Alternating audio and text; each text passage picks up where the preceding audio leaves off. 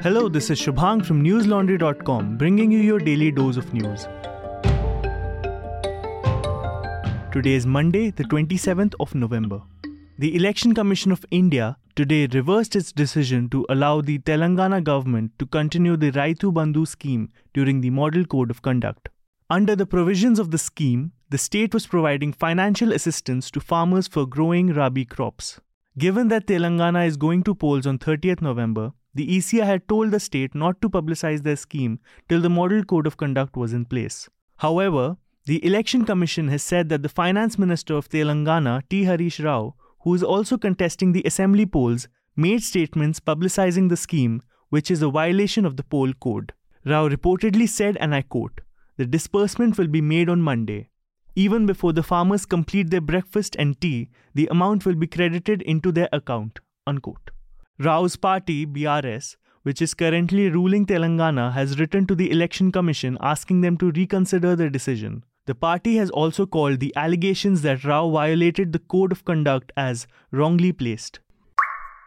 Listeners, as part of her election coverage, my colleague Priyali Dhingra has done a wonderful photo essay documenting suppliers who provide campaign material to various political parties.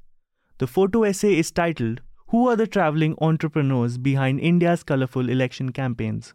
Do check it out on the News Laundry website. We are able to bring you our reports and interviews only because you've got our back. Head on to newslaundry.com, pick a contribution amount of your choice, and power our journalism. At least 14 vehicles were set on fire in Chhattisgarh's Dantewada district early Monday morning. The police have said this was the work of suspected Naxalites. So far, no one is reported to have been injured in the incident. The police official said, and I quote, "Prima facie, it seems to be the handiwork of Naxalites, and search operation is underway in the area to trace the culprits," unquote. The list of vehicles burnt include 4 pickups, a JCB, a crane, 2 water tankers, amongst other vehicles. According to PTI, the incident which occurred at the Bengali camp of the Bhansi police station involved some 40 to 50 people who were dressed as civilians. Dantewada district is no stranger to Maoist activity. In April this year, an IED blast had resulted in the death of 11 people. Former IAS officer V.K. Pandian, who is a close aide of Odisha Chief Minister Naveen Patnaik, joined his political party, the Biju Janata Dal, today. Today happens to be Kartik Purnima, which is considered to be an auspicious occasion in Odisha. Pandian has previously served as the private secretary of the Chief Minister. He voluntarily retired from the Indian Civil Services on October 23, 2023. Following this, he was appointed the chairman of 5T Transformational Initiatives and Nabin Odisha. According to LiveMint, Pandian also played a key role in mega projects such as Sri Jagannath Heritage Corridor. Now with his official induction, Pandian is likely to play an important role for the party in next year's assembly and general elections. The former Prime Minister of Pakistan, Imran Khan, who is currently in jail, has been sent to a 14-day judicial remand by a Pakistani accountability court today.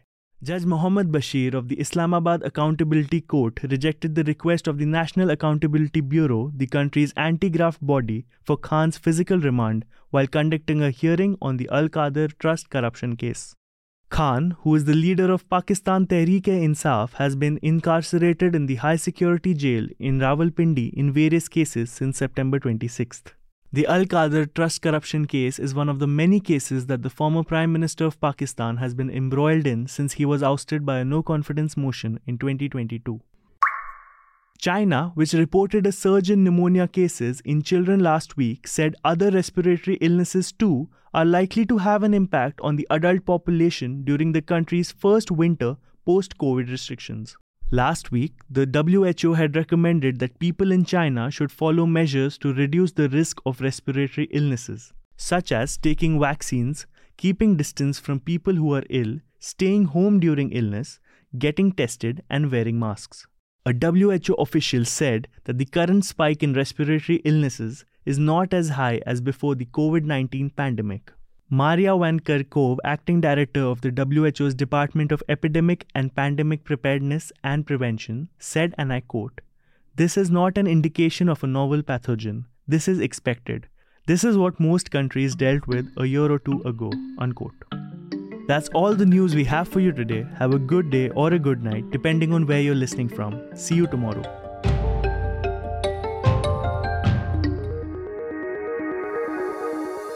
News Laundry is possible because of our paying subscribers. We don't run on corporate or government ads. You too can be part of changing the news model. Go to newslaundry.com/subscription. Be a part of the community that pays to keep news independent. For the smoothest News Laundry experience, download our app. Watch our shows, listen to our podcasts, read our reports. Stay informed. Pay for news, protect democracy, save the world.